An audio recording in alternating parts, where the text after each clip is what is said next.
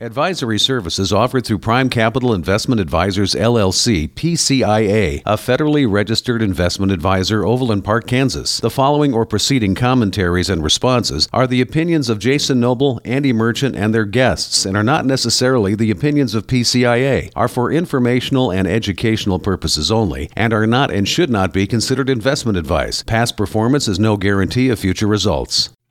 Welcome to 20 Minutes of Clarity, the podcast that focuses on strategies and ideas to answer the wealth questions you have. Hosted by Prime Capital Wealth Advisors Jason Noble and Andy Merchant. As wealth advisors, they've spent years navigating the complex world of finance and wealth management for their clients. Each week, they share practical tips and insights to help you achieve your financial goals. Whether you're looking to start a business, build your investment portfolio, or simply improve your personal finances, the next 20 minutes promises to be informative, engaging, and most importantly, actionable. 20 Minutes of Clarity starts now.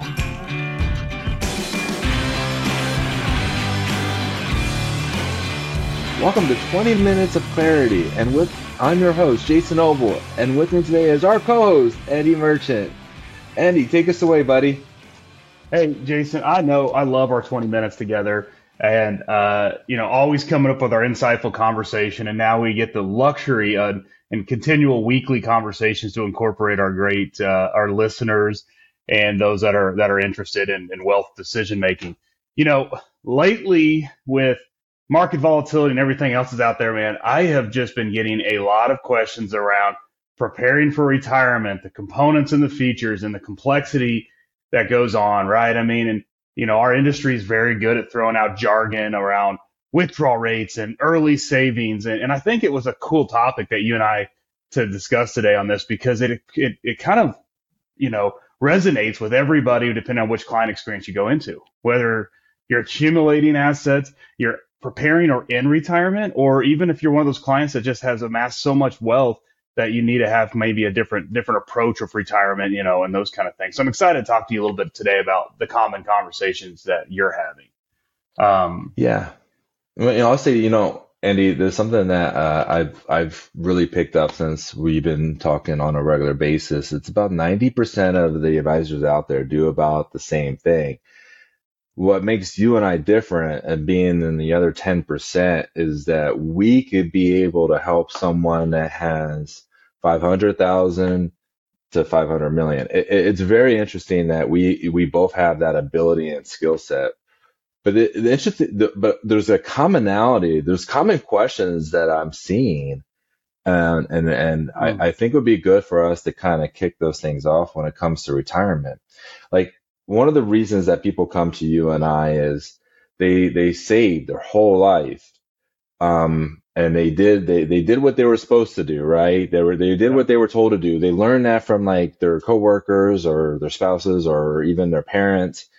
But they put very little to no thought into how they're going to transition that money into income streams throughout retirement to offset like healthcare costs or even inflation and even taxes that come into play. So let's kick off with that. Like, what are the things that you would want to share with us about how you work with your clients and what people should be considering about turning their assets into income streams? Yeah, and I think it's a good point. I think, the first thing and the thing that resonates the most that I tell clients all the time, Jason, is, don't wait until you're retiring to start your retirement transition and income strategy. Too often in my past, I've had clients, I'm sure you've had, right, that have come into your office and say, I'm ready to retire, and say, great, when are you doing this? I quit my job yesterday, right? Because then at that point, the planning's out the window and it's really just about showing clients how to do things. So I think the main key is that, we're always preparing for retirement. We're always developing an income stream, as you and I built in the Clear Picture analysis and our overall wealth program. It's about finding that retirement independence. But the main thing is understand the benefits that you are projected to get. Social Security is going to be a question mark out there. It's always going to be a moving target. So, is it a reliance? I don't know. Are you building in plans right now for people to rely on Social Security at the full number, or what are you incorporating into to strategies beyond just the withdrawal rate of assets saved? Well, I do look at what are the reliable income sources. right? And that could be Social Security, obviously, but then do they have real estate portfolios where they have reliable reoccurring income coming in? Or do they have other types of strategies? There's so many things out there that could provide that reliable reoccurring income. Even if it's for like 5 years or 15 years, right? Like we could build that into the analysis and then look at what we need to take off from the portfolios as well. which But is then so also important looking right at the now. tax drag. Oh, it's so important, especially like if you have multiple income sources, you may not need to pull out much of anything from your investment accounts, which will allow you to let that money continue to navigate through this economy and market that we're in.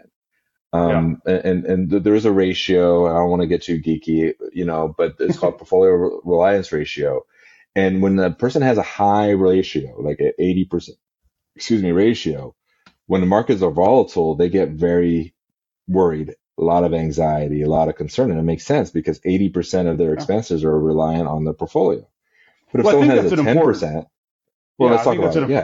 Yeah. Yeah, I think because I think for a lot of people, when you say portfolio reliance, again, I think jargon's important in our industry. You and I kind of get excited about it because we see it, we understand the benefit, but the everyday client may not understand it. And I think that we just need to go into a very simple scenario of what it means for portfolio reliance because I think that backs into, maybe the non-traditional way of approaching planning for retirement is build that secure income so that you don't have to rely on your portfolio. So why don't you elaborate just a little bit on portfolio reliance as tell me like I'm a second grader.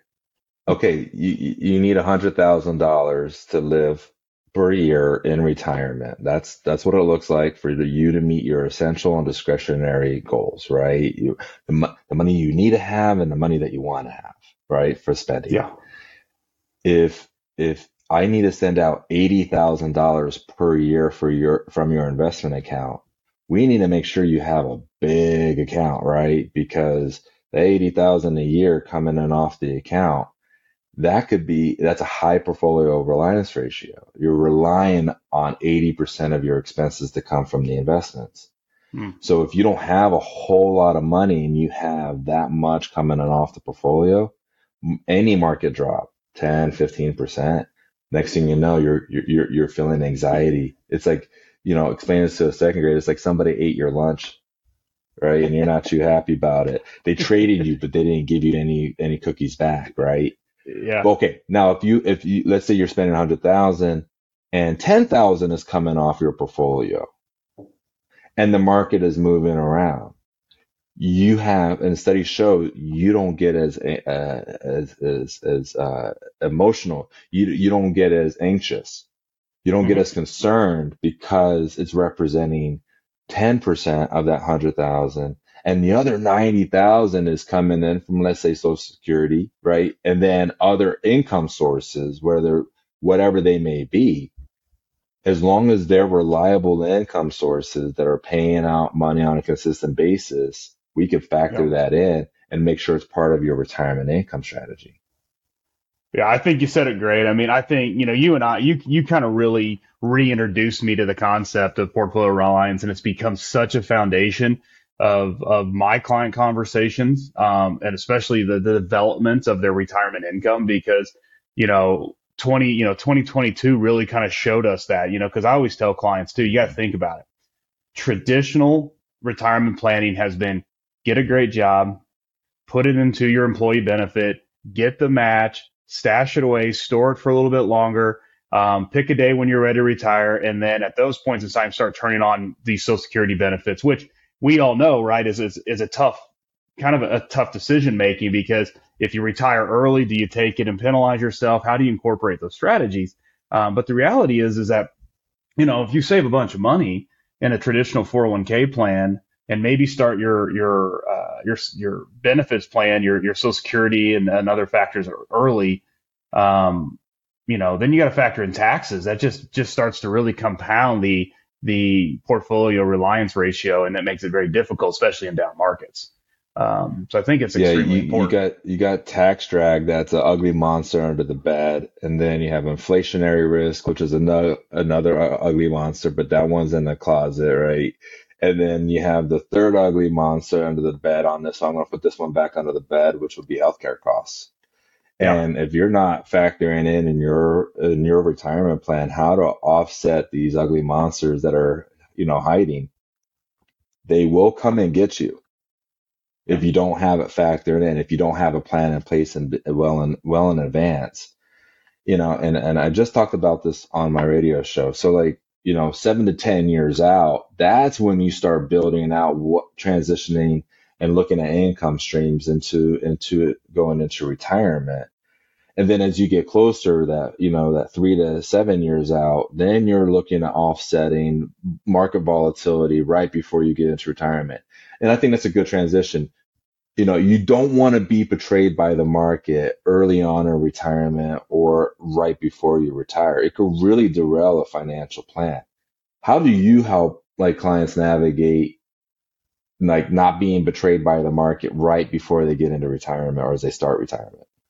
Well, yeah, that's the big question, right? And the big strategy is, a lot of it is we've talked in the Clear Picture program and everything else we do is it's about putting you as the client or the individual in control, and if you made the decision that, hey, you're excited, you woke up in January of 2022 and said, let's go, I'm ready to retire, I'm ready to embark on this transitional journey, and then now the market starts falling, you have experienced a 20% drop in your portfolio while you're taking money out.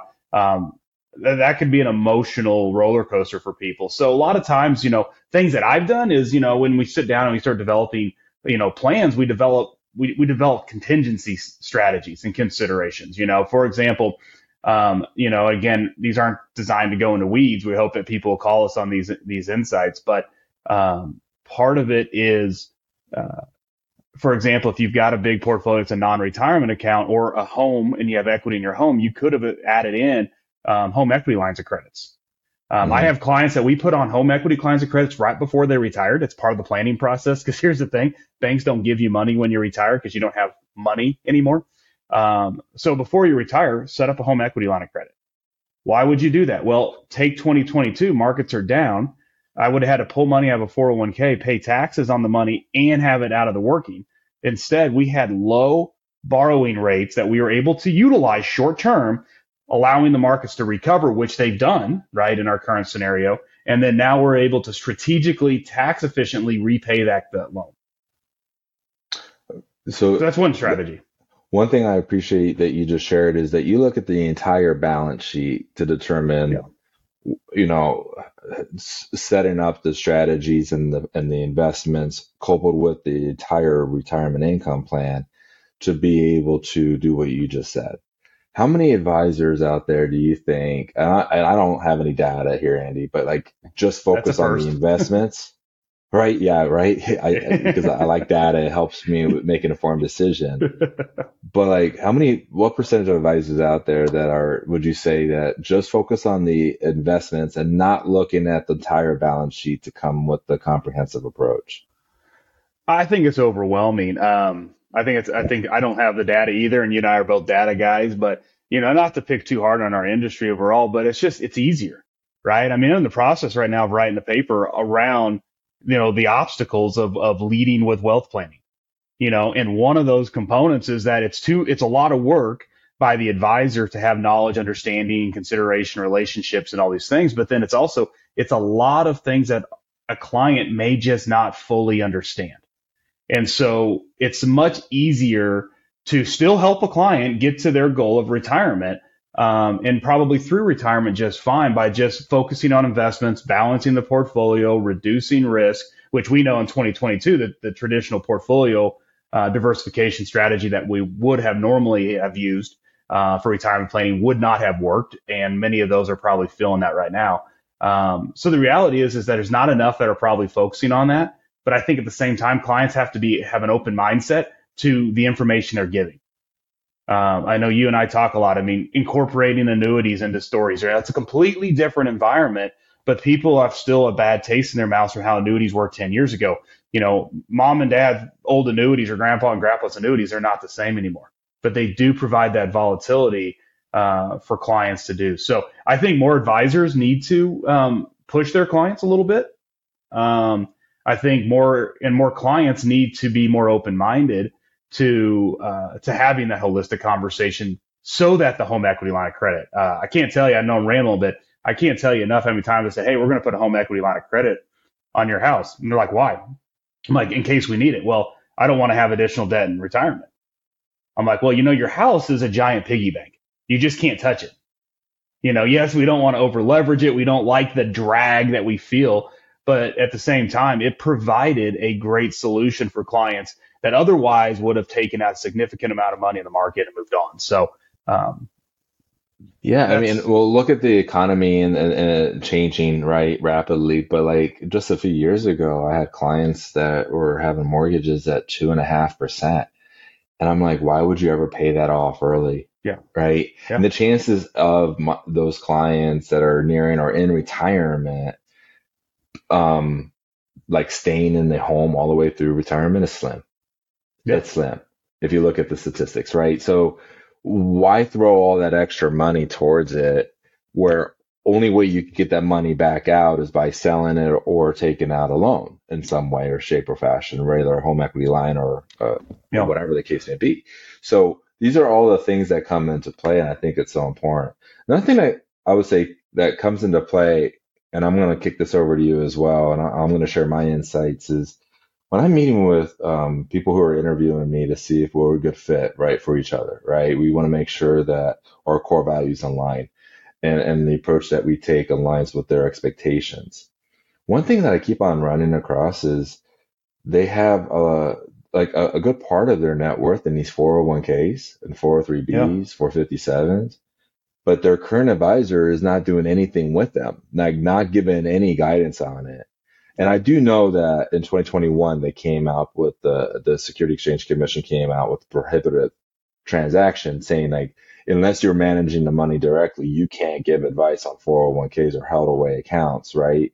But like, why, I want to have you like that law that came out. Why do you think so many advisors turn their back to their clients on this instead of turning into the law and seeing how they could start working with their clients and not neglect these 401ks that are sitting there that have a good portion of their overall net worth? I'll have you speak to that. Yeah, I mean, again, I think it's the path of least resistance, and most advisors are comfortable with what they've got under management, and that's why we're different. It goes back to your 10% rule. So, again, not speaking to why advisors that I don't know who didn't do what. I think the cool thing is focusing really our conversation around what we're doing around that. I mean, they've came out with some new options. I agree. I wish I had the stats. I was looking for them. But if you think about it, I mean, going just through my client relationships, most of the money that we have the opportunity to manage, or most of clients' retirement net worth, is in 401ks. Now, while they're working, right, which are usually have less impact of management and things like that. So I know you've got a great partnership, and I think some of this, as far as maybe the time of the call we have left is, talk about how we're able to utilize a great new technology and program and benefit the law that you referred to or the changes in it to now actually help clients manage one of their biggest assets that aren't under our direct, strategy management. Yeah, so there's a partner, a great business partner we work with where we're able to actually log in and link inside of the 401k or 403b, most accounts. I only have come across maybe one account that I have not been able to link into. But what we're able to do is keep the money in the 401k. And if that's the best place to keep it, that's where we keep it. But I'm able to see all their investment choices, and not only all their investment choices, but I get full transparency into those investment choices. Like for instance, like most people are familiar with mutual funds, but there's also CITs that are inside these 401ks that you can't get a lot of transparency unless you're directly logged in and seeing it. Mm-hmm. So the CIT, that had expense ratio of 0.01% versus buying the mutual fund that had 66 basis points on the expense ratio, or just over 0.5% for those that are listening. What I'm getting at is that's more money in my client's pocket by going into the CIT that had a very good a very good strategy for what I was looking for that portion of the account. But then what I was able to do is actually, this was a large company investment, large cap. I was able to lower the large cap in their IRAs because I was able to get more into the 401k at a lower price point. So I was able to do what's referred to as the industry as asset location. But I'm connecting the 401k to the IRAs, to the brokerage accounts, the trust accounts. It's all connected, working for a common goal, which is something I was able to do with this partnership. But what was frustrating when the rule first came out is there was 2 months where I couldn't give any guidance on 401ks. So I was very appreciative of our company, Andy, of working hard to get this partnership established. So it wasn't 2 years later. It was 2 months, and we were able to get right back into the work that we've been doing for our clients before the new regulation came out. Well, so I think that's so important. Go ahead. Yeah, well, I think adding it as we land here as well, how many times have we sat in a client meeting and talked about, hey, we probably need to rebalance the allocation in your portfolio, and we were reliant on the client had to go back, log in, and make the proactive effort, which 7 out of 10 times it actually got done, right? And so then they come to review and they're like, why is my whole holistic portfolio down? It's like, well, we didn't change this, so the plan got a little out of whack, and so this platform allows us now to go in, right, and manage and implement so that their plan, connect it to what you mentioned earlier, their holistic plan.